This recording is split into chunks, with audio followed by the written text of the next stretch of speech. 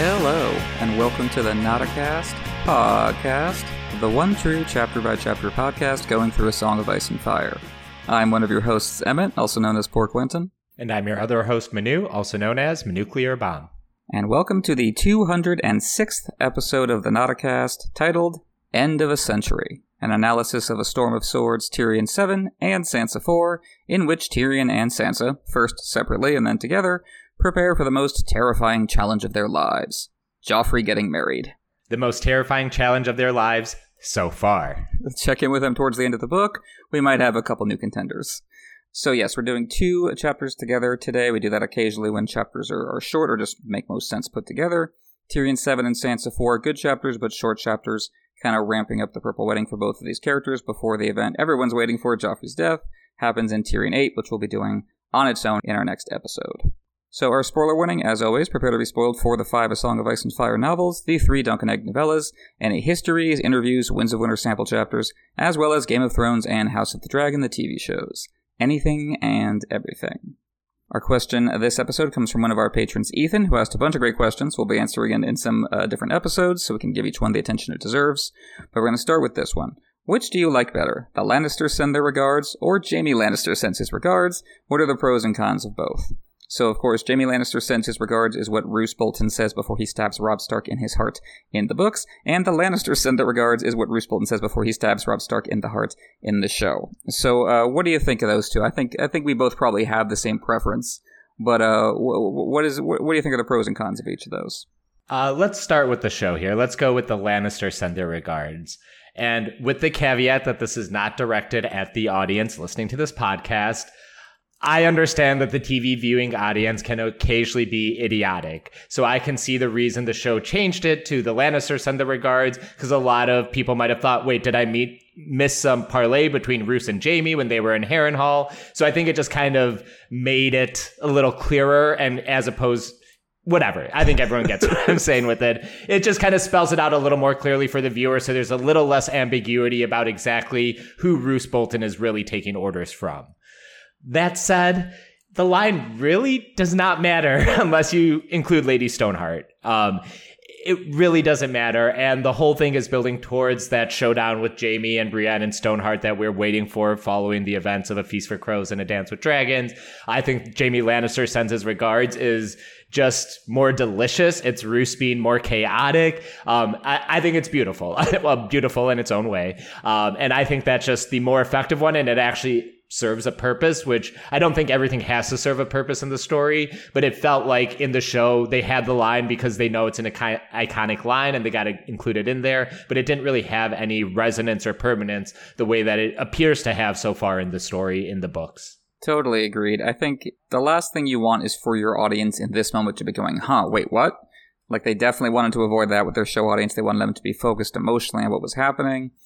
And you also have to work overtime, I think, to keep people's knowledge of who Roose Bolton is at the front of their minds. That's why they kept cutting to him a lot in season 3, just so we never forget who this guy is, especially because he doesn't have as outlandish a personality as he does in the books. Which is also why in the books Jaime Lannister sends his regards is so great, because Roose doesn't know that Catelyn is going to come back and seize on that. Roose is just saying that because it's awesome, and it is.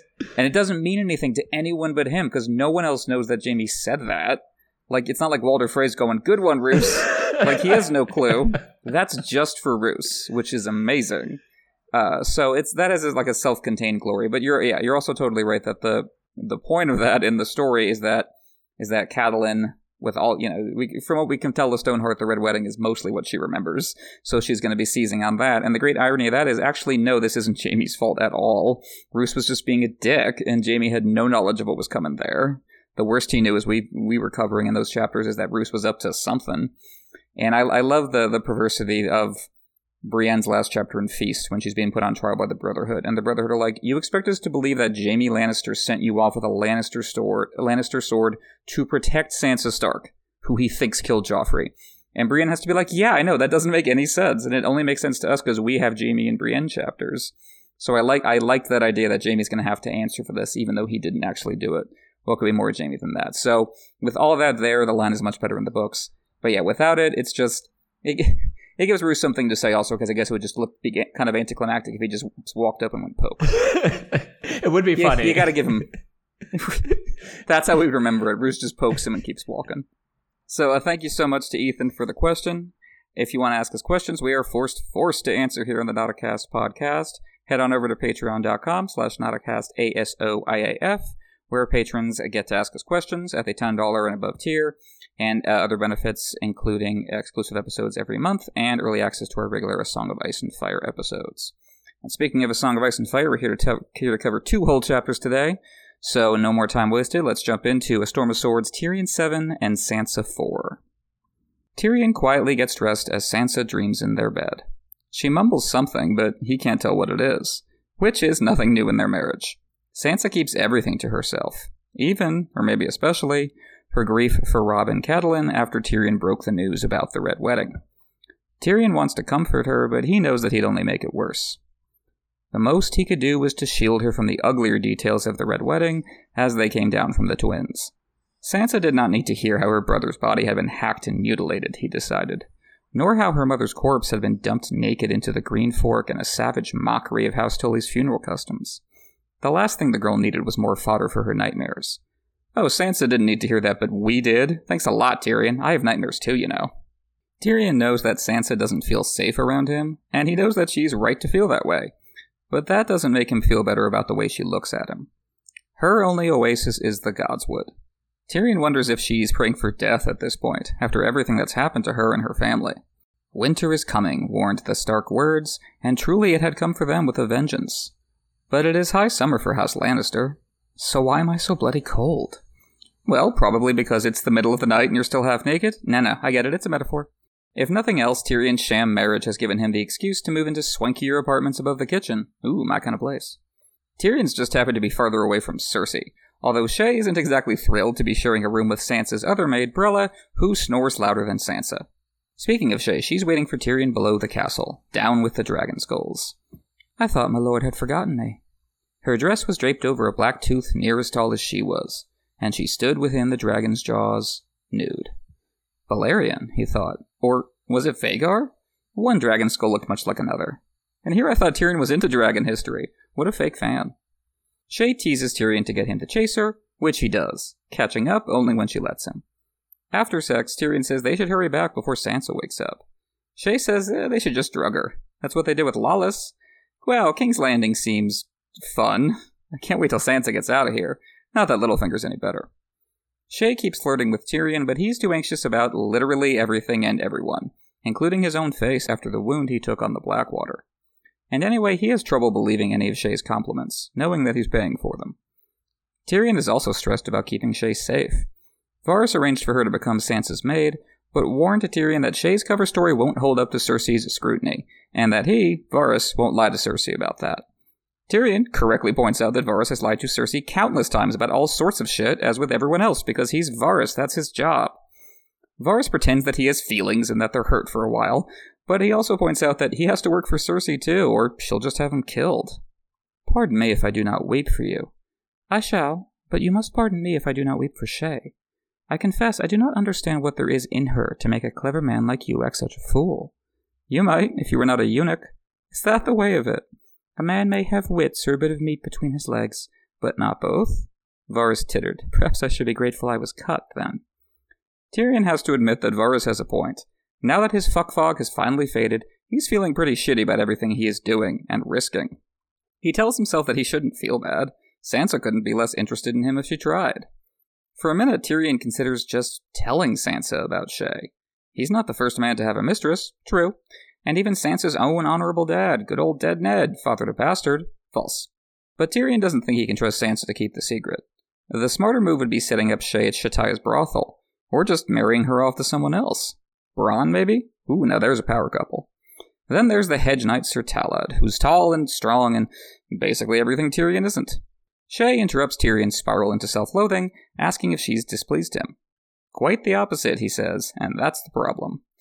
Tyrion knows deep down that he'll never bring himself to send her away, no matter what Varys and his own conscience tell him. Tyrion suddenly realizes he can see Shae, meaning that the sun is rising. A new day, a new year, a new century. I survived the Green Fork and the Blackwater, I can bloody well survive King Joffrey's wedding. Well, I hope so, Tyrion. It's more than King Joffrey himself can do. Shae calls Tyrion her Giant of Lannister and says she loves him. Tyrion only thinks that he loves her, planning once more to marry her off to Sir Talad, so much kinder than Tyrion, and taller.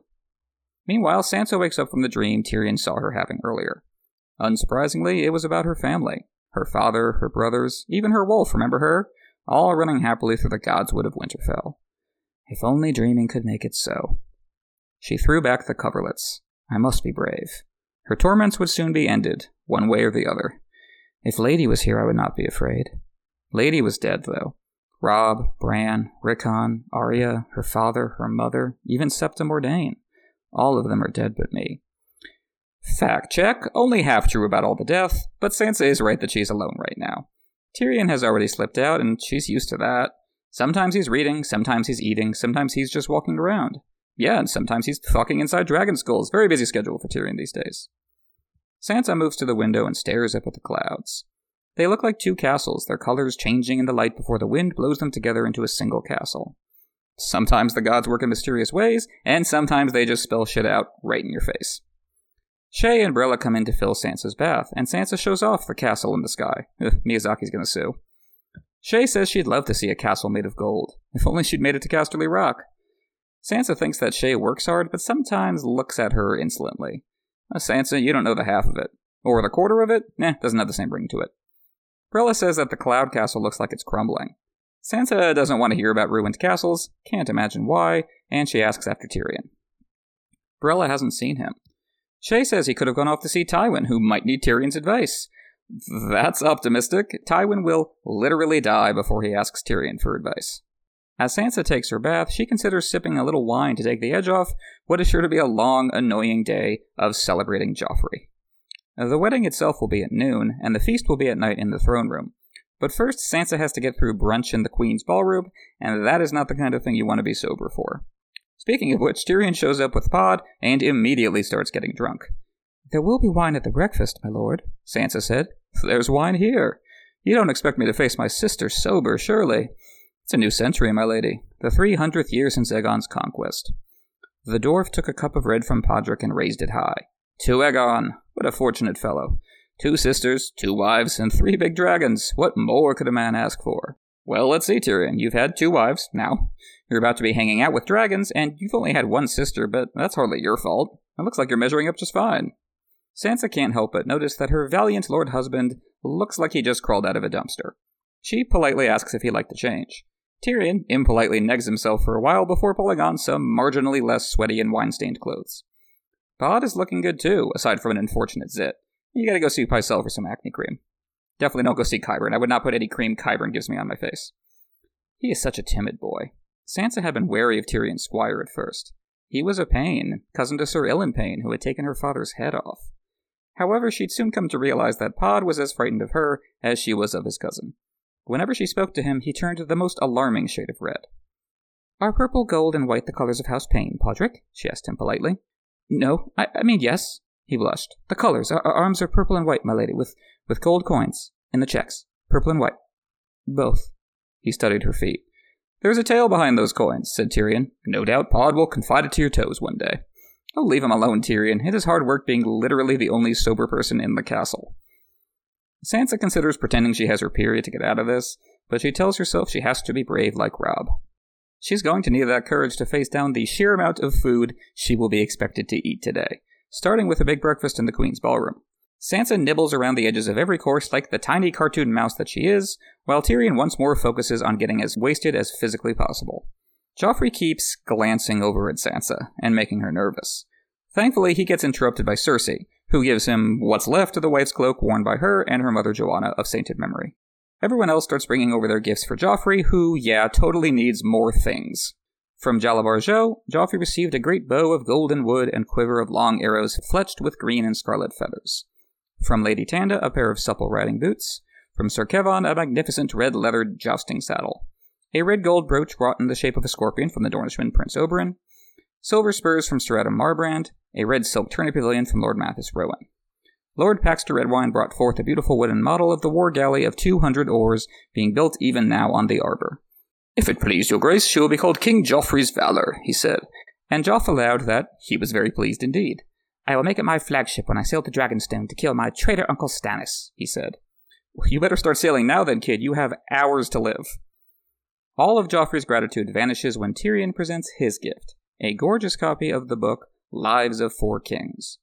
Kevon says it's a book every king should read, but Joffrey says his dad never had any time for books, which is more right than he knows. Joffrey says that Tyrion would have impregnated Sansa by now if he didn't spend so much time reading. I don't know, Tyrion buries himself in more than books, just ask Shay. Tyrion ignores Joffrey and keeps getting drunk. Speaking of which, Mace Tyrell gives Joffrey the wine cup to end all wine cups, a gigantic golden chalice with 7 sides. 7 faces for your grace's 7 kingdoms, the bride's father explained. He showed them how each face bore the sigil of one of the great houses: Ruby Lion, Emerald Rose, Onyx Stag, Silver Trout, Blue Jade Falcon, Opal Sun, and Pearl Direwolf. "A splendid cup," said Joffrey, "but we'll need to chip the wolf off and put a squid in its place, I think." Well, technically, Joffrey, the Iron Islands already are one of the 7 kingdoms. They ran the Riverlands when Aegon the Conqueror showed up, so the Tully Trout technically shouldn't be there at all. I'm being told that Joffrey has ordered me killed to shut me up. Thanks for listening, everyone. Finally, Tywin shows off his gift to Joffrey. A sword in a beautiful scabbard, but the sword, which may sound familiar, is even prettier, with red and black ripples shining in the sun. Everyone starts praising Joff's new dick. Sansa wonders if he'll make Marjorie kiss this one like he made Sansa kiss the last one. And before that, of course, there was the one Arya castrated and threw into the river. We can't forget about that. Joffrey finally settles on Widow's Wail as a name, saying he will split Lightbringer in 2 with it. Again, Joffrey, you are sadly out of time to kill Stannis, but don't worry, I don't think Lightbringer's going to last forever either. Joffrey starts waving his new sword around, nearly killing his own Kingsguard knight, Balon Swan. "Have a care, your grace," Sir Adam Marbrand warned the king. "Valyrian steel is perilously sharp." "I remember." Joffrey brought Widow's Wail down in a savage, 2-handed slice onto the book that Tyrion had given him. The heavy leather cover parted at a stroke. "Sharp! I told you I am no stranger to Valyrian steel." He did it! He said the thing! What a maroon. Sansa can tell that Tyrion is pissed off, but it's not just about the book. When Joffrey says that Tyrion and Sansa owe him a new present, Tyrion offers a knife to match the sword, maybe with a dragonbone hilt? Why does that sound so familiar? Joffrey flinches for a second, but then snaps back to his normal personality, asking for a gold hilt with rubies in it instead. Such subtle, classy taste the boy king has. Tyrion keeps drinking until it's time to leave. As they walk, Oberyn catches up with them. Sansa side-eyes Ilaria Sand, noting that she doesn't seem to feel any shame about her social status as a bastard who is mother to more bastards. Yeah, how dare she not hate herself? Shay told Sansa that Ilaria has risen high despite her humble origins. I can't imagine what Shay might be thinking about there. If only this was Dorne. Sorry, the Lannisters, they're kind of all about shame. Oberyn tells Tyrion that he got to see another version of Lives of Four Kings while he was auditing a couple classes at the Citadel. Oberyn loved the drawings, but he thinks the author gave too much credit to King Viserys. No, not Dany's brother, and no, not Paddy Considine. This is the second King Viserys, Rhaenyra's tiniest child from House of the Dragon. Tyrion has the exact opposite opinion. Viserys II never gets enough credit. Oberyn responds that Viserys poisoned his nephew Baelor the Blessed, and that his reign was too short to matter anyway. He was the William Henry Harrison of Westeros. But Tyrion argues that Baelor killed himself by refusing to eat, and that while Viserys might have technically only been king for a year, he ruled as Hand while his nephews Daeron and Baelor fucked around and found out with war and religion respectively. Plus, Tyrion says even if Viserys had poisoned Baelor, that might have been better than letting Baelor live and continue to screw everything up. Sansa was shocked. But Baelor the Blessed was a great king. He walked the Boneway barefoot to make peace with Dorne, and rescued the Dragon Knight from a snake pit. The Vipers refused to strike him because he was so pure and holy. Prince Oberyn smiled. "If you were a viper, my lady, would you want to bite a bloodless stick like Baelor the Blessed? I'd sooner save my fangs for someone juicier." "My prince is playing with you, Lady Sansa," said the woman Ilaria Sand. "The Septons and Singers like to say that the snakes did not bite Baelor, but the truth is very different. He was bitten 100 times, and should have died from it." "If he had, Viserys would have reigned a dozen years," said Tyrion, "and the 7 kingdoms might have been better served. Some believe Baelor was deranged by all that venom." "Yes," said Prince Oberyn, "but I've seen no snakes in this Red Keep of yours. So how do you account for Joffrey?" "Oh, Prince Oberyn, I can answer that one. I'm going to go with 2 parts incest to 1 part neglect. No venom required." Tyrion and Sansa ride away in their litter. She forces herself to apologize for Joffrey destroying their gift. Tyrion says that Joffrey only ruined his own chance to learn something for once. Tyrion starts asking Sansa about what exactly went down at Winterfell near the start of the story, 10,000 years ago. Joffrey didn't get along with Robb, Tyrion recalls. What about Bran? Sansa's confused by the question, but says that everyone loved Bran. How could you not, the bratty little squirrel? Tyrion just stares Sansa down, making her more nervous than she already was, which was a lot. You loved your brothers, much as I loved Jaime. Is this some Lannister trap to make me speak treason? My brothers were traitors, and they've gone to traitors' graves. It is treason to love a traitor. Her little husband snorted. Robb rose in arms against his rightful king. By law, that made him a traitor. The others died too young to know what treason was. Well, not yet they haven't. Maybe Rickon will make it just old enough. Tyrion asks if Sansa knows what happened to Bran. She thinks he's asking about the fall, or about Theon killing him. He's not, but he stops short of explaining, saying only that he has never meant any harm to any Stark, including her. Sansa says that's good, because what the hell else is she going to say? All she can do is wonder what he wants from her. You have never asked me how Robb died, or your lady mother. I would sooner not know. It would give me bad dreams. Then I will say no more. That's kind of you. Oh yes, said Tyrion, I am the very soul of kindness. And I know about bad dreams. And that is the synopses for A Storm of Swords, Tyrion 7 and Sansa 4. What did you think of these two, sir? Well, we're on the short jaunt to the Purple Wedding now, a sort of speedrun version of the Red Wedding. This doesn't take place over an act of this book, and our main point of views don't have to cross the Riverlands to get to it. The Purple Wedding is the Red Wedding writ small, even if it is a more extravagant event. But we're not quite there yet. This is just the warm-up. Instead of chapters of Catelyn's despair and Arya's flickering hope, Tyrion and Sansa prime us for what's about to go down by putting us in the heads of the two people who hate Joffrey the most. It recenters a major antagonist while setting the two point of views into motion for their explosive ends in A Storm of Swords. Oh, and it answers a mystery posed in early A Game of Thrones, which I'm sure we will be talking about. The chapters are a bit functional at times, reveling in the last few moments that Tyrion and Sansa experience as King's Landing residents, the last stretch of this stage of their lives, which we the reader have been locked into for over a book and a half. Yeah, functional is the right word.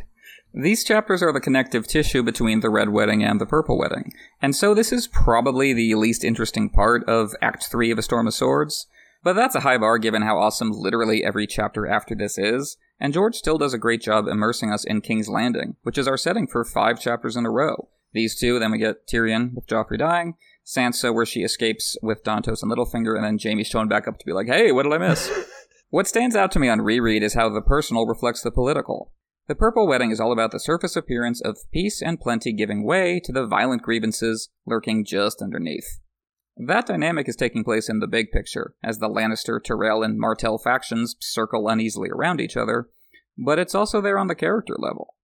Tyrion is pretending to be a content member of the royal family, when in reality he's having an affair with his wife's maid and has to get falling down drunk to even face his relatives.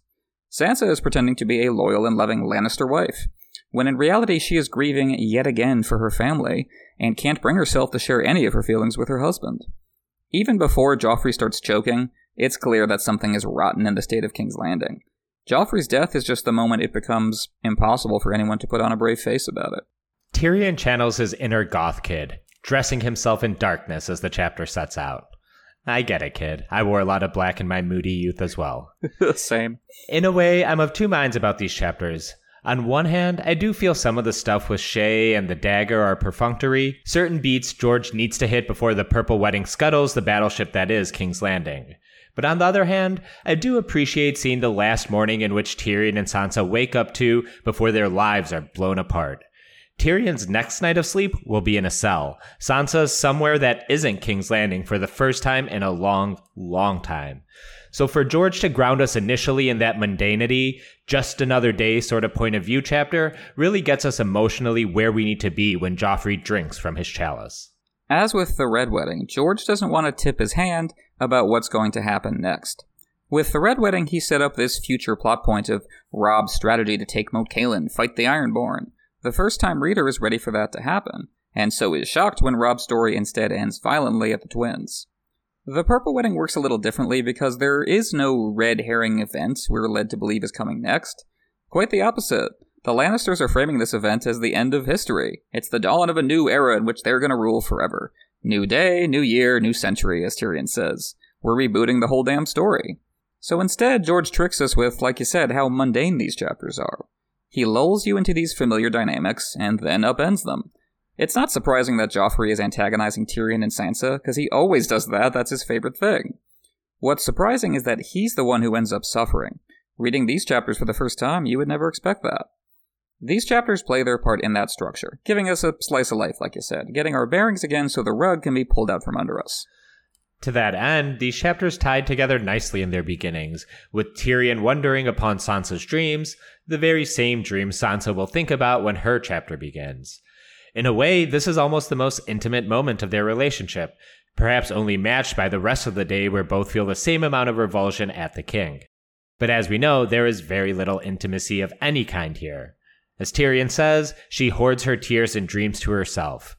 When told about the Red Wedding, Sansa apparently gave the most Stannis-like non-reaction to it, only to shed her tears later when a large wooden door stood between the unhappy couple. We get further confirmation of the mutilation and defilement of Robb and Catelyn Stark in quite gory detail. As we've called out before, we do have to register this level of exceptional violence. It is not normal, even by the brutal standards of medieval war, or any war, to do this sort of thing. In theory, though not often in practice, the goal is to beat the enemy in the field to force them to make peace, and concessions are made in accordance with martial outcomes. Tywin Lannister already sticks out from this pack, beating his opponents to annihilation, as seen with the Reynes and Tarbecks and, as far as he knows, the Starks. This was generally not how feudal lords in, say, Western Europe engaged with each other, though it was how they engaged with peoples of their colonial possessions, such as the indigenous tribes of North America, Africa, and South and Southeast Asia. In spite of the rat cook lessons from Bran's last chapter, I do think the key moral takeaway of the Red Wedding was the outright butchery, even if the violation of guest right is more important in George's narrative calculus. Which the Freys end up learning the hard way, as lampooning Tully funeral rites and tossing Catelyn's body into the river is one of George's big fuck around moments that will set up the big find out moment in the Storm epilogue. Oh yeah. At some level, I do think Tyrion understands how fucked everything is, as made clear in his ominous lines about winter having come for House Stark, but why does it feel so cold for his side, the winning side? The winds of winter are about to blow into our narrative, sadly not our bookstores, and we'll see how the pack of lions manage as compared to our lovable wolf pack. Which gets me to a moment I find ironically funny, whether intentionally or not. Of course, at a big family and royal wedding, Tyrion Lannister is expected to don his family colors. But it just tickles me that after listing some of the horrors plotted by the Lannisters, from the Red Wedding to blindsiding Sansa with marriage, he just happily dons the family colors, styling himself with a lion's brooch. I think back to Tyrion 5 with Oberyn, where the latter made the case that Tyrion's enemies may in fact be his own family, and his friends those outside of it. In a very real way, family is the figurative cage this little lion is stuck in, and by the end of the day, it will be his family putting him into a literal cage under allegations of regicide. Sad thing too, because Tyrion finally upgraded in real estate, moving into a nicer condo in the Kitchen Keep, where he has more space, a lower HOA, coffee and groceries within walking distance, and even Pod gets to live in their little pod. This would have all the makings of a sitcom, if not for, the oppressive sadness that weighs on Tyrion and Sansa at all times. If not for the suicidal thoughts, we'd have all the laughs. And like I said, the personal and the political situations mirror each other here.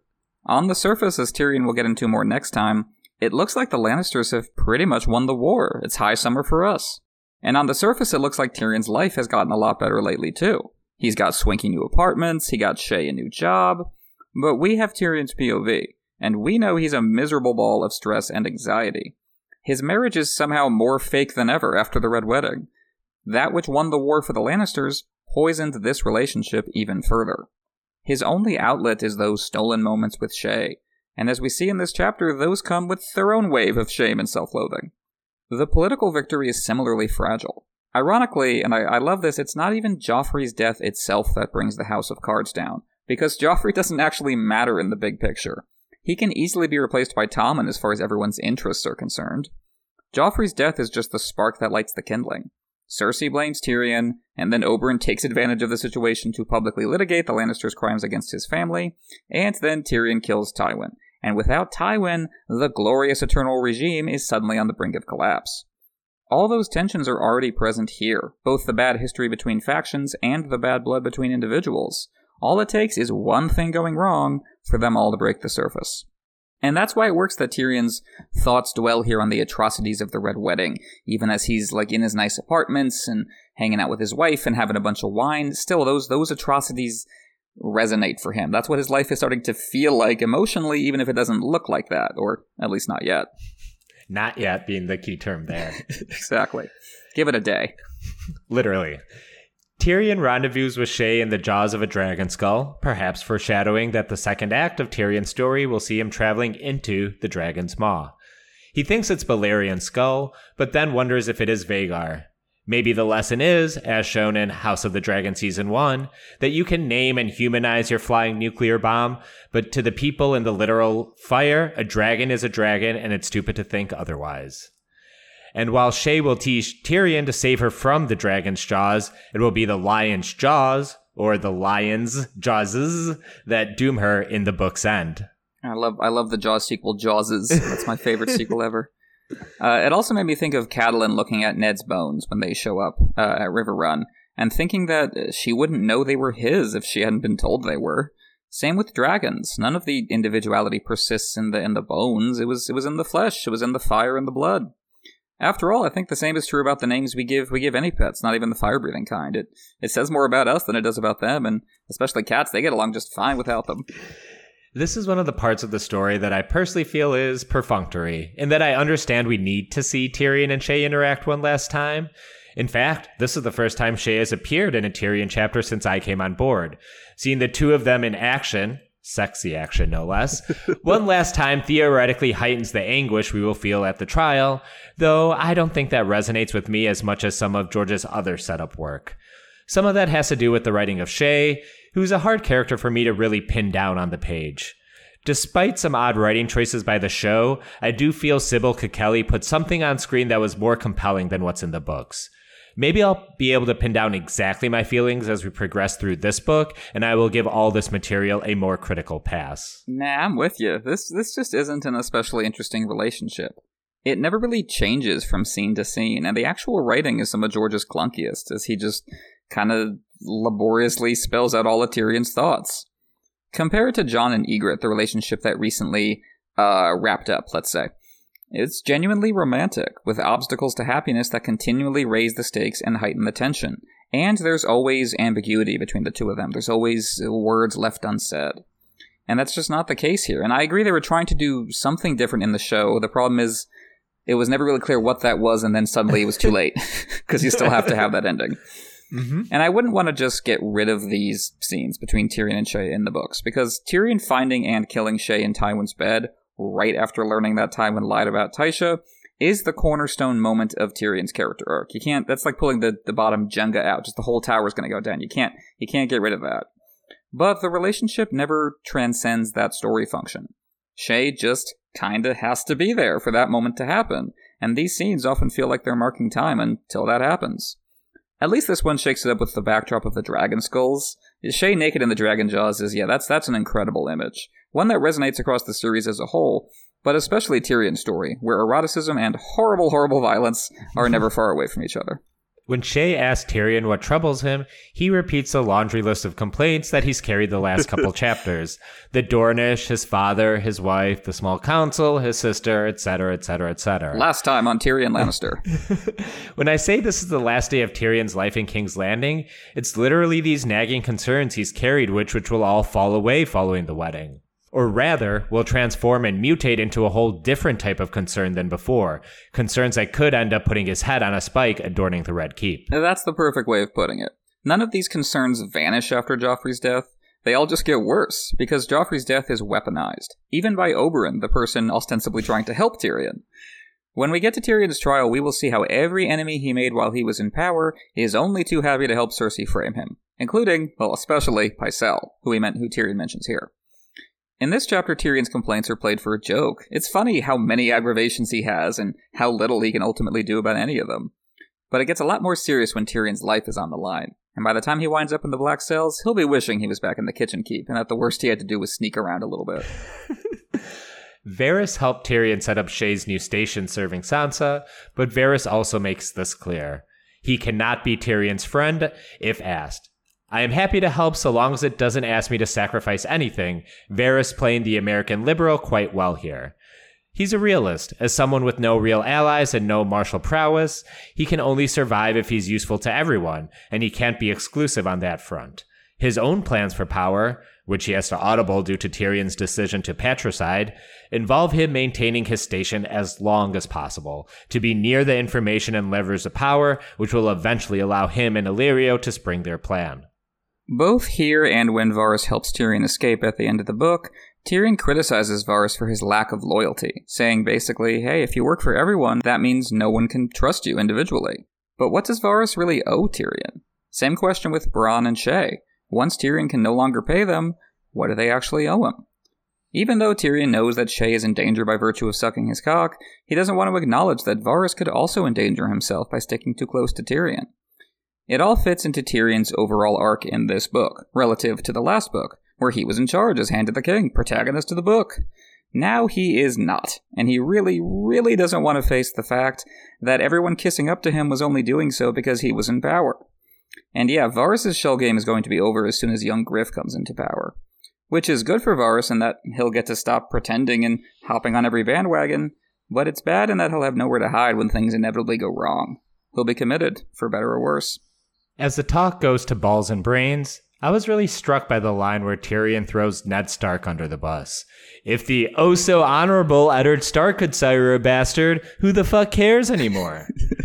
There's a hidden tragedy in that throwaway rationalization, knowing what Ned's lie is for, of course, but also thinking about how many people justified their own infidelity, lechery, or worse, on the grounds that even Ned Stark wasn't above his basest desires. I don't know, something just icky about Tyrion nearly using Ned's memory as permission to have a concubine, while married to Ned's daughter of all things. But a concubine would be too much to juggle with Sansa, who Tyrion then blames for betraying her own father, which, I'm sorry, is not the whole of the picture, and I'm not really concerned with Tyrion's assessment of a child whose maidenhead he thinks about a fair amount. Don't worry, though. Tyrion shows us that he's an ally to women by contemplating sending Shae to a brothel. Oh, that's lovely. Surely sex workers are treated well at a nice brothel like Chataya's, right? Doubt anyone rips babies away from their mothers or use the workers as a hostage in case the king should die in the Blackwater, right? Right? All that without Tyrion considering what would happen if anyone recognized a former handmaiden of the Red Keep now earning her pay in a brothel. If nothing else, it would raise questions that could only come back to haunt Tyrion. Really no good options at this point, especially because Tyrion barely even considers what Shae herself might want to do next. In part, that's because he knows deep down that she'll object, just as he knows deep down that he won't be able to let her go in the first place. As miserable as his life is now, his future looks truly bleak to him without a personal sexual outlet of some kind. He'd feel even colder, like he says, I feel so bloody cold. Well, it only gets worse from here. And with that, we ring in the new day, a new year, a new century. I almost feel like the entire cast should come out at this point and start singing One Day More like Les Mis, because we're on the verge of everything that's about to go to shit. The chapter ends with a fair share of foreshadowing and irony. Tyrion assuring himself that he can get through the day, while Shae calls him a giant of Lannister. But I think I have the same question many readers will at this point. Who the fuck is Sir Talad? Well, apparently not much of a character so far, though he will be rounded up in the Cerseiquisition of A Feast for Crows, and is currently being held in a dungeon by Qyburn as of A Dance with Dragons. Oh, that's unfortunate. No one comes back from that feeling great. No one comes back from that at all. I love the bit in Feast for Crows where Cersei sends one of the Stokeworths down to him, and then later is like, oh no, because of my inevitable terrible mistakes, I have need of her again. And Qyburn's like, well, unfortunately, she's not capable of ruling or feeding herself at this point. And you just go, ugh. You never see what Qyburn's up to, which is much better. It's much more effective. And yet nothing sums up Tyrion quite like him both planning to marry Shae off to Talad, and also hating Talad for being such good husband material. And Sir Talad's purpose in the story is right there in his name. He's a tall lad. He's everything Tyrion can't be. Which also describes Jaime, the person Tyrion looks up to, just like how Sansa looks up to Robb, but in his case, that's not going to last much longer. Sansa's half of this episode begins with her dreaming of Winterfell, and Lady, and her family, all alive and well. I imagine really waking up from that dream feels like having your snow castle kicked in by a prepubescent brat, but I'm getting ahead of myself. It's hard not to look forward to Sansa's latter storm chapters, perhaps foreshadowed by the clouds making little castles in the sky as she opens the shutters. Or maybe it's a reference to Cosette's song from Les Mis, as this is the last morning Sansa will be in the grips of Madame Cersei Thénardier, though I dare not call Littlefinger Jean Valjean. Just picturing Stannis as Javert with an even worse singing voice than Russell Crowe. Be beautiful. Putting these two chapters together really lets you see George's POV structure at work. Imagine how different this would be if it was all told from one of their eyes, or just from a more detached perspective altogether. Tyrion sees Sansa dreaming, and wonders what it's about, but they don't have the kind of intimacy that would allow him to ask. Only the reader gets to find out that Sansa is dreaming of exactly that kind of intimacy. The love and security she knew with her family.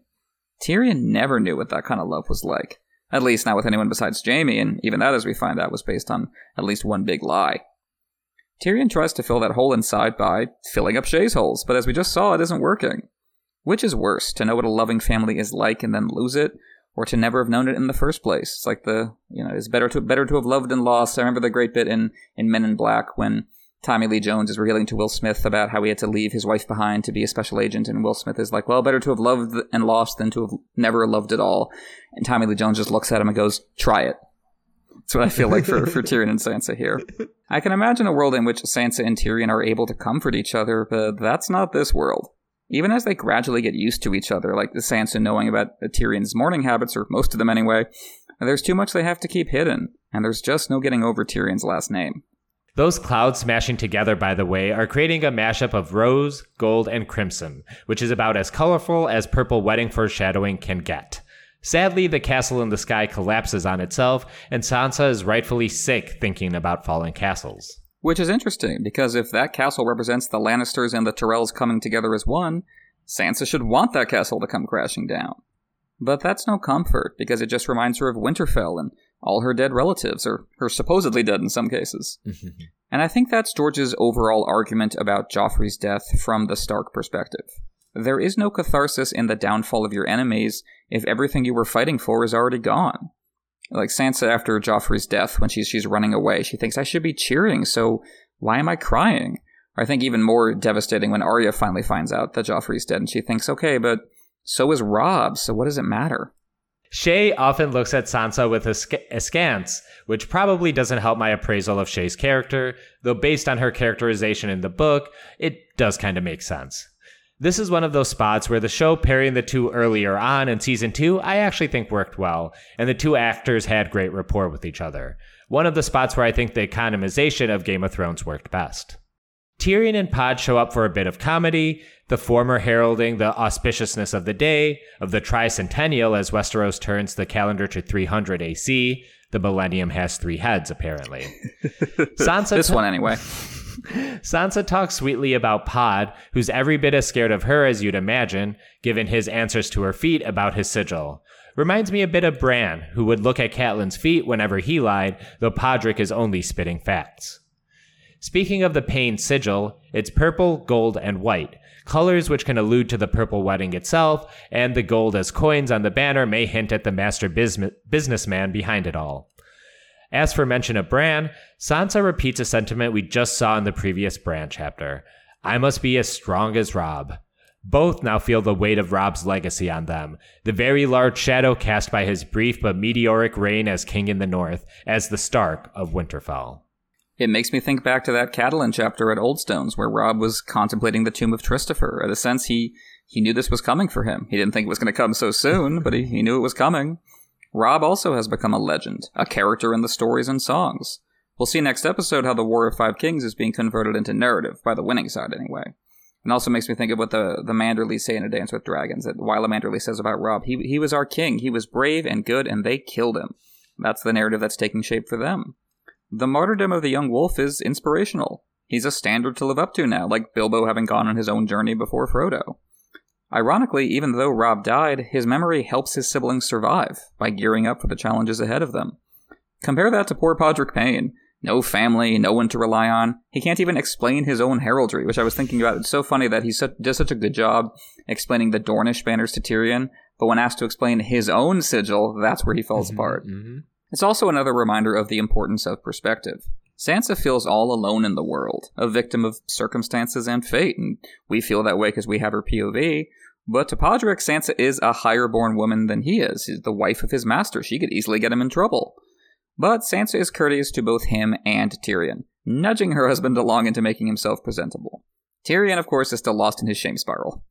George is setting up the reader to expect Tyrion to cause trouble, when, other than a couple moments, he actually handles Joffrey pretty well in the next chapter. It's just the relationship is already way too poisoned. Remarkably well, even, because when I get drunk, I get worse at handling problematic relationships, and Tyrion somehow gets better. I know, right? If only he was more drunk. So Sansa, like any good white woman, attends brunch in the Queen's Ballroom, which would be a great name for a brunch place. I'm thinking Southern Comfort Fare. Give me those grits. And honestly, there may be grits here, given how pretty much every other food under the sun appears to be served this day. There is a clear class component to this, or at least the projection of one. From the Lannister point of view, the war is essentially over. Now the Lannisters have to project that victory, much like they did with the Little Dog and Pony show after the Blackwater, in which Tywin was named Hand and Marjorie betrothed to Joff in Sansa's stead. And one way for the Lannisters to project power is to drown the royal wedding in food, even if it is on the Tyrell dime. One of the most immediate and critical consequences of war is food shortages, as we saw in A Clash of Kings with the bread riots in the capital. So to signal the end of war, of a return to quote-unquote normalcy, is to be like, look, we all have food again, and it's all going great. This feast will also stand out in comparison to the last two chapters up at the Wall, where Bran and company have to hunt for what meager food they can, or the limited provisions Jon Snow and the Watch have to work with as they fend off the wildlings. Of course, I wonder how the people not inside the walls of the Red Keep are eating. Assuredly better than before, but doubtful as well as the nobles. My main concern, though, is how many Scoville units there are in dragon peppers from Dorne. Please add 1 million of those to my grits. Tyrion japes about such a lavish brunch ahead of an even more lavish dinner, which reminds me of my college days, where once me and my pals tried to go to Red Lobster, put our names in for the 55-minute wait, and then decided to pregame Red Lobster with some Wendy's.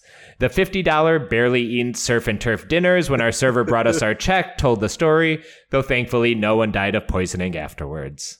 Close call. What's the go-to Wendy's order? Back then was when 99 cents still got you something. So I would do two junior bacon cheeseburgers and 2 5-piece nuggets, and then maybe a Frosty or a drink on the side. Perfect. Who needs surf and turf? That's a meal right there. And yeah, all that food in this breakfast here in the Queen's Ballroom, and no one's even enjoying it, or at least our main characters aren't, which gives the reader the impression of just a huge waste. The point of this excess, like you said, is to symbolize Lannister victory. We can afford to do this. They're not partying like this at Riverrun or Dragonstone these days. I mean, they never were at Dragonstone, but you get the point. But here are Tyrion and Sansa, whose marriage is also a sign of Lannister victory, and they're not even enjoying the literal fruits of success. Another sign that this whole wedding is overcompensating for the weaknesses lurking stubbornly underneath. Yeah, it's noteworthy on Riri that the Dornish peppers are too spicy, because Oberyn isn't going to fit into this image of peace and plenty. He's not going to let you just swallow him down smoothly, so to speak. Yeah, and Tywin will have a big tummy ache from all this at the end of it, right? He sure will. Tyrion, meanwhile, seems to be on a quest to poison himself via alcohol, skimping on the food and going heavy on the booze. Between Tywin, his child wife, Martells and Tyrells, and general chumfuckery, it has been a cromulent crustable of a day for Tyrion. He needs drinky. And for anyone who does not understand that reference, God bless you. You are living a better life. Sansa herself is preoccupied with the horrible realization that they have made her a Lannister, an identity forced upon her, which itself teases the Elaine persona she'll have to carry with her into the Vale. It's a very cathartic moment in a chapter where Sansa is mostly restraining herself. Just for a second, she lets herself be angry. In George's initial pitch letter, Sansa genuinely joins the Lannister side, heart and soul. Here, George is reflecting on the gap between that character and the one he ended up writing. Sansa is still Stark on the inside, but to the outside world, she looks like her initial character conception. She looks like a Lannister. And in a world where no one listens to or even seems to care about her inner life, maybe that's all that matters. The wife cloak is presented to Joffrey by his mother Cersei, heralding its usage by both Lord Tywin and King Robert in their marriages. You know, Tywin and Robert, the most upstanding husbands and fathers in the Seven Kingdoms. Certainly my role models. I don't know what you're talking about. Sansa notes how threadbare it is, which also becomes a symbol for Lannister rule. Still majestic from a distance, but on closer inspection, you can see the material is worn down and about to fray. I think there's also a joke in there about how Joffrey's Lannister on both sides. Like, he's just using up all the genes. There's barely any left. And I just love that they're not even pretending that Joffrey is a Baratheon anymore. They're just so far past that now that Renly's dead and Stannis is practically dead. And that's part of what makes the song Lord Renly's Ride during the feast so funny. The idea that, like, Renly repented and came back to save Joffrey, which is just very, very funny. But also, that's politically genius, because that, like, it papers over it. Joffrey's kind of a Baratheon and kind of not. Don't think about it too hard, because all the real Baratheons are dead. I couldn't come up with a take on the rest of Joffrey's gifts. I was too busy counting the words from when Sansa thinks, oh, Joffrey's playing the Gracious King today, to when he just starts casually throwing out some rape jokes about getting with Sansa and all that. Maybe 20 words? Not much more than that, though. Tyrion gets some backing from his uncle Kevin about his gift of the book to Joffrey, but for the most part, the attendants laugh with Joffrey's crude japes. Tyrion, I guess, gets the crown for being gracious here, simply swallowing his words with wine, as Sansa observes. Most of the gifts are pretty standard, just toys for playing at war. Again, like Joffrey needs more of those. I love that Joffrey, when he talks about Paxter Redwine's ship, I love that Joffrey honestly thinks Tywin is going to let him personally sail to Dragonstone to finish off Stannis. No, Joffrey, you are all kinds of an indoor cat from now on, especially after the Blackwater. You think that's going to happen? The one gift that stands out to me, besides Tyrion's book and Mace Tyrell's human-sized cup, is Oberyn's Scorpion Brooch. When Oberyn visits Tyrion in his cell, Oberyn tells a story about how Dornish rebels used scorpions to kill a Tyrell lord sent to occupy Dorne. So Oberyn's gift is also a threat. And as we'll also see in that scene in Tyrion's cell, George is using Oberyn as a red herring, or a red scorpion, hinting that he might have killed Joffrey before revealing it was Olenna, which is something I'm watching for this time through, is all the red herrings for who actually did the Purple Wedding. Because, of course, the Red Wedding, we see Roose Bolton do it right there. We see Walder Frey laughing. But the Purple Wedding, George teases us for a bit before he reveals it. And he gives us a lot of different false paths to go down before pulling it off. Yeah, I'm just also realizing that Tom gives Shiv a scorpion right before, or near the end of Succession Season 4, right? And their relationship kind of goes to shit, even though they kind of hold on together. It's true. Leading to one of my favorite lines in Succession when Shiv says, "Hi, Tom, here's a snake as a necktie. Why aren't you laughing?" Oberyn should have a snake necktie. I think that would be appropriate for his outfit. Joffrey, like we mentioned back in Tyrion 6, is being dialed up to 11 right now because we have so little time with him. Sansa even gives us a previously on moment by recalling Joff's previous swords, like Lion's Tooth and Heart Eater, so we can flag how far we've come with this despicable character. Sometimes Joffrey is casually cruel, but here he is very deliberate and pointed about it, especially when talking about chipping away the wolf on his new chalice as gifted by Mace Tyrell. Sansa really does have her Stannis impersonation down, pretending not to hear any of Joffrey's provocations. She and Tyrion share a brief moment wishing ill on Joffrey. Maybe this is the most intimate moment between the two. It's what they have in common, which is exactly why everyone thinks that one of them or the two of them killed Joffrey, because who has a stronger motive? Coming back to that bit with the cup on reread, it's also interesting that Joffrey thinks the Ironborn are going to permanently hold on to the North. That's what he's implying by saying put a squid in its place. He doesn't know about Tywin's plan to give it to Tyrion and Sansa's kids. Then again, maybe I'm giving Joffrey too much credit with the whole thinking idea. He's not thinking that far ahead. He's just trying to hurt Sansa any way he can, now that she is not officially his plaything anymore. And it makes for a great metaphor of how Joffrey looks at his realm, that they're just nothing but these shiny objects on his new toys, nothing but things he can hurt people with, just like his new sword. Yeah, the chapter pivots on Widow's Wail, a perfectly misogynistic name to match its wielder. Valyrian steel, as we know, coming from Ned Stark's ice, just to heighten how much we hate everything about what's happening here. He slices up Tyrion's history book, much to the chagrin of Sir Garland Tyrell. I can see why Emmett is so taken with him. But as Joff slices up the work, Tyrion keys in on Joffrey's admission about being familiar with Valyrian steel. We'll get to this shortly. But first, we get to the Dornish, Sansa eyeing Illyria with great curiosity. In a way, Illyria stands as a challenge to the societal norms Sansa has had enforced on her and at times been embraced by her, especially those surrounding the ladies of the court. Sansa's observation about Illyria not being beautiful but still drawing the eye reminds me of the John Updike short story A&P, where a teen grocery clerk ogles some young women shopping at the store, conflating his sexual urges with consumerism, as embodied by the products on the shelf, referring to the girl's breasts as cans, for example, turning his desire into a product of consumption. Anywho, Sammy notes the lead woman, Queenie as he calls her, is more striking than beautiful. I don't think that has much to do with what's happening to Sansa, but it's a short story I always wanted to recommend to people, so here I am recommending it on the Not a Cast podcast. It's an interesting little moment, especially because Sansa remembers Shae admiring Ellaria like a role model. You can almost see the light bulb going off above Shae's head. If Ellaria was, quote, almost a whore and then rose high by Oberyn's side, well, why couldn't Shae do the same? Maybe with Tyrion. Many reasons why, unfortunately. Dorne works differently from the rest of Westeros with regards to bastards, sex work, and gender and sexuality in general. Oberyn is also more popular than Tyrion, and more intimidating. If he wants Ellaria at his side, no one is going to tell the Red Viper no. The only person who could ever really stop him is his big brother, but Doran always seems to have looked on Oberyn's indiscretions with fondness or exasperation at worst. Compare that to Tyrion's family, who would never, for 1 second, let him live publicly with Shae. Plus, of course, Oberyn never got married, whereas Tyrion did. Shae originally didn't care about Tyrion getting married. She said, you'll give her a big belly and then come back to me. But Shae is starting to realize that Sansa is an obstacle to her upward mobility. Hence the resentful looks, the sense that maybe this town isn't big enough for the two of them.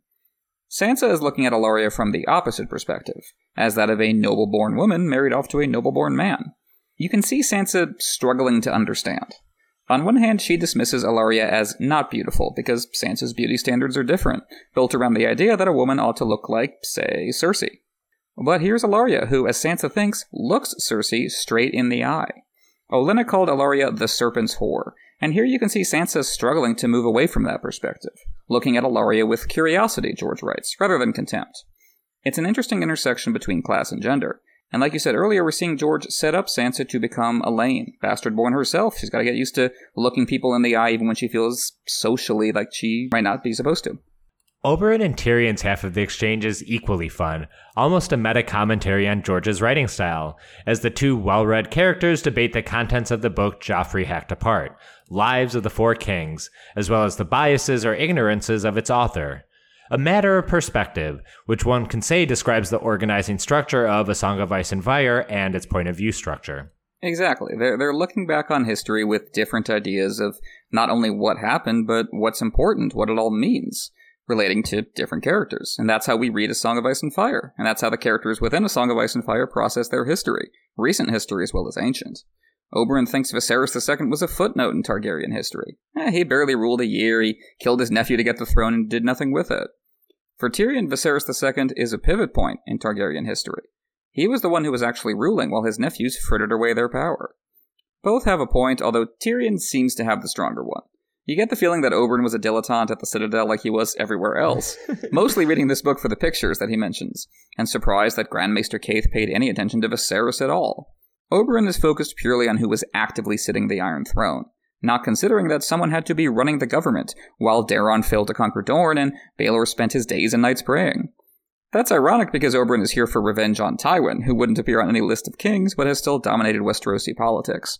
And maybe Oberyn is kind of thinking of himself here, that he's gone out and lived a life like Daeron the Young Dragon, and Daeron, although he was the elder child already in charge of Dorne, he was the one left behind to kind of rule like Viserys II.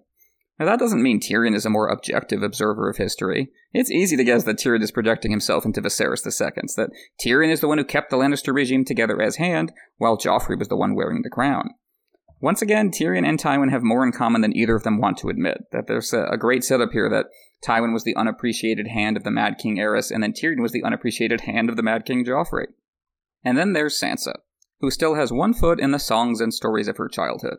And I get the feeling Viserys II didn't figure into those at all. There was nothing romantic or exciting about his life, even in the distorted view of the Bard's truth. Instead, she's thinking about his nephew Baelor when he comes up in conversation. You may know him better as Baelor the Blessed, the guy whose statue was watching as Ned was beheaded. He has a very mixed reputation as a king, which makes him an ideal subject for the question of how perspective changes history. Sansa was told Baelor was a great king because he was saintly. He martyred himself, sacrificed himself for peace with Dorne and the safety of his fabled cousin, Aemon the Dragon Knight. He was so holy the snakes didn't bite him. Even nature thought he was great. Regardless of whether or not the snakes bit him as he did it, and I think Ilaria's probably right, he was bit quite a bit, I think the more interesting question is, what does that have to do with being king? Is being king about big, transformative moments that filter down into fairy tales?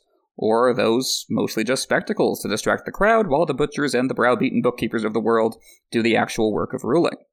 I think you can see George arguing here that it's both, that history is about understanding the relationship between individual decisions and larger patterns. On one hand, Baelor was an absentee king when it came to the nuts and bolts of governing, which is why Viserys II was really in charge. It's easy to overstate the importance of the big gesture, the great man who changes history. Sansa was lied to about Baelor. The snakes bit him like they'd bite anyone else. The implication being that there's a whole worldview built on that kind of lie, one that discounts a bureaucrat in the shadows like Viserys II, or Tyrion, or Varys, and pretends that Baelor was just chosen by the gods to be different. On the other hand, individual decisions can still reshape the course of history. What if the Dragon Knight had died in Dorne? Would that have changed how Aegon IV looked at Nerys and Daeron? Maybe. Maybe not. Sansa has been told a childish version of history.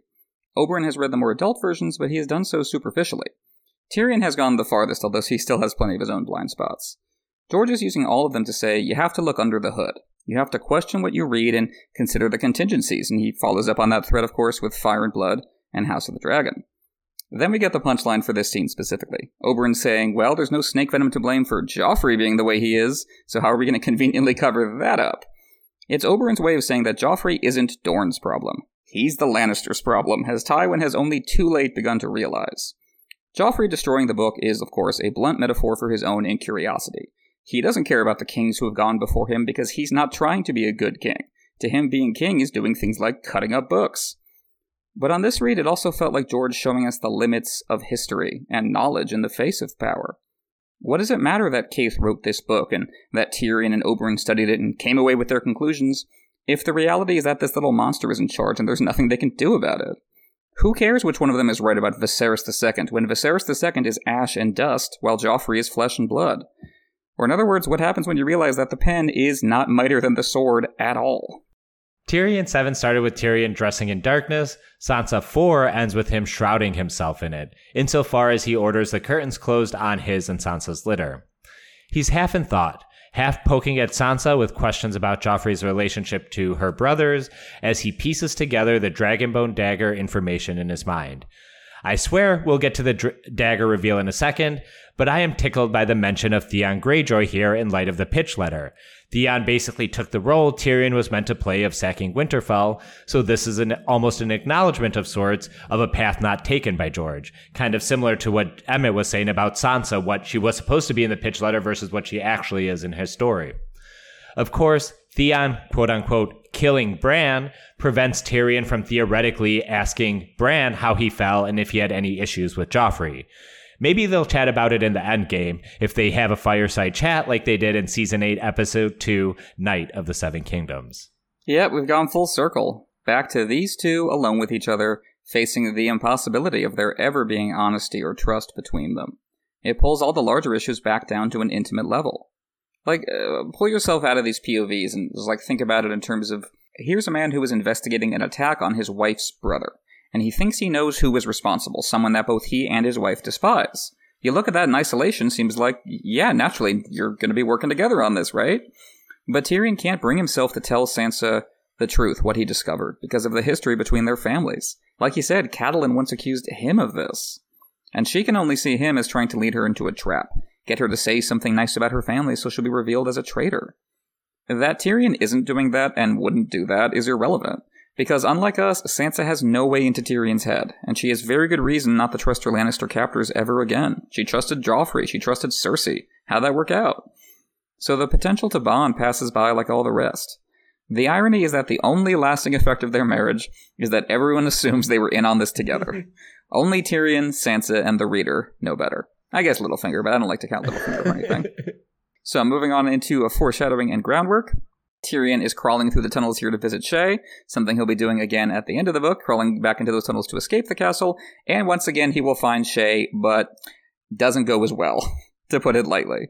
And he says in this chapter that Tywin will hang her if he ever finds her, but as it works out, Tywin does find her, and Tyrion is the one who ends up not hanging her, but strangling her with the hand chain, which is close enough to hanging, I think, for symbolic purposes. Yeah, I just don't got anything on this. It's just brutal what's going to come. Much as I love that last Tyrion chapter, there are parts of it that are almost just like analysis proof, because it's just horrible emotions being sprayed at you like from a fire hose. You just kind of got to take it. Yeah. So for theory and discussion, we were going to do it. We'd come back to it. This chapter is one of the main chapters when it comes to the mystery of what happened with that dagger at Winterfell, something we've talked about before. And we finally get the reveal here and over the course of the next Tyrion chapter and the next Jaime chapter that it was Joffrey. Whoop-de-doo. Yeah, I think whoop-de-doo is how I feel about this. And I know you guys have talked about it before on this podcast. It's a reveal that, makes sense for me. Mm-hmm. I especially think it works as something for Tyrion himself to linger on during these course of the chapters. So it almost serves that more than it serves anything in terms of the bigger machinations of A Song of Ice and Fire. I find it's just not the most deftly dropped of George's reveals. But it's also one of those things where he kind of has to drop it here because after Joffrey's death, I really don't think it matters if we find out about this piece of information. And I do like the one thing I do like about it is just kind of the affirmation of Jamie and Cersei's characters in this. Mm-hmm. And when Tyrion's like, well, Jamie wouldn't send someone else to kill someone and Cersei would only send Jamie. Like those kind of things, help make sense.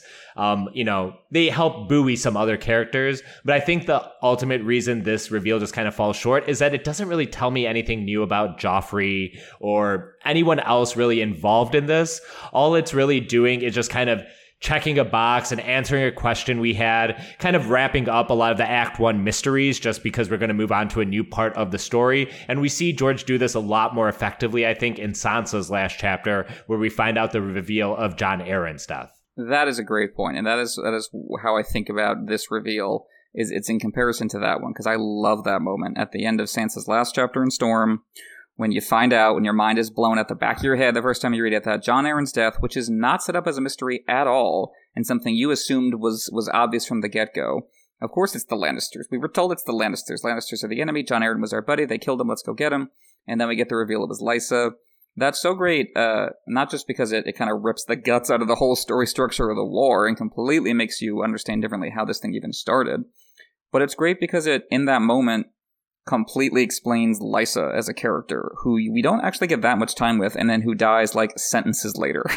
So that's it. And that, I remember just being so taken aback with that chapter the first time because it opened my mind to what this woman was capable of, but also just what had happened to her. And then she's gone, and Littlefinger's then suddenly so much worse than he was before. And just none of that is here with Joffrey and the dagger and Bran. Like you say, it's just Joffrey. The psychology is not there to explore on the same level as someone like Littlefinger. And because of that, Joffrey never gets old enough to manipulate someone. That capability for understanding how that kind of psychological abuse is done is just not present. You can see him starting to learn, maybe towards the end of his life, he's starting to learn how to target his victims' minds as well as their bodies, but not yet. So there's not much to gain about him there. It is interesting, what the show didn't rant with this. That might have been part of an original intention for it, especially since the fabled prophecy of the dagger comes up in House of the Dragon as well. It is funny if Bran ends up king at the end that Joffrey was unknowingly sending an assassin after someone who's going to take his throne. That is funny, but yeah, without that, it lacks the punch of something like Lysa killed Jon Arryn, that's a holy shit moment we'll have a lot more fun with when we get to it down the line. Yeah, I think that's it. Like, we already know Joffrey's cruel and stupid, and this just doesn't really like tell us anything more. And, you know, comparing it to that Sansa reveal, it's kind of the missing piece to the Lysa Arryn character, like you said. B, it has us really rethink what we thought about Littlefinger, because I think the scope of his villainy or antagonism in the story kind of blows up exponentially just from that singular reveal. And it also puts a very interesting piece of information in Sansa's lap, that George can do whatever he wants to in the end game of the story. So, like, even though that's a big reveal in itself, it sets up more stuff down the road, whereas this one really just feels like the end of the road of a mystery. And, you know, that's that, and we can move on to more important things and the second act of the story and all that stuff. Exactly. And he doesn't fool us with the dagger, which I also like about Lysa killing Jon Arryn, is that we assume it's the Lannisters because we hate the Lannisters, and they seem to have plenty of reason to do it. So, and it's great to go back and realize, Cersei never actually confirms to Tyrion that happened. Tyrion just kind of assumes that she killed Jon Arryn. Pycelle assumes that she was poisoning Jon Arryn, but she never confirms it. So it's well built in that way. So this is just our stealth way of getting into our Sansa 7 episode. It's just starting in the background here. So that is going to wrap us up for our episode on A Storm of Swords, Tyrion 7, and Sansa 4. Thank you so much for listening. As always, if you want to drop a rating or review for us on your podcast app of choice, we really appreciate that. Helps us find new listeners. You can check out our Patreon at patreon.com/NotaCast, ASOIAF, where our patrons get benefits including exclusive episodes every month and early access to our regular episodes. You can follow us on Twitter and Instagram and Blue Sky at NotaCast, ASOIAF, or shoot us an email at NotaCast, ASOIAF@gmail.com. And you can find me at PoorQuentin on Twitter and Blue Sky. You can find me at Nuclear Bomb on Twitter and Blue Sky as well. So, next up in A Song of Ice and Fire, the Purple Wedding is going to keep on rolling with Purple Wedding Month with A Storm of Swords, Tyrion 8, in which Joffrey finally dies.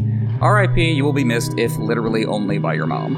I'm going to have to stare into a mirror for 30 minutes before the episode and just keep telling myself, I will not celebrate a dead child. I will not celebrate a dead child. I will not celebrate a dead child. The finest child who ever lived, as Pycelle says. Don't worry, we'll get a chance to closer examine his body in the follow-up Jaime chapter that comes a little bit after. Exactly. Good times. Good, sad, fucked up times.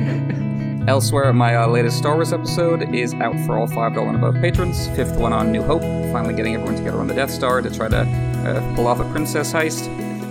Next up for patrons will be my final Lord of the Rings episode, wrapping it up with Book 6, Chapter 9, The Grey Haven. Sadly, all things, even somehow the Lord of the Rings eventually come to an end. And I'll be talking in that episode about what's going to be occupying that slot of our schedule going forward. So tune into that if you're one of our patrons, and check out our Patreon if you're not. And thanks again for listening, and we'll see you next time in A Song of Ice and Fire for A Storm of Swords, Tyrion 8.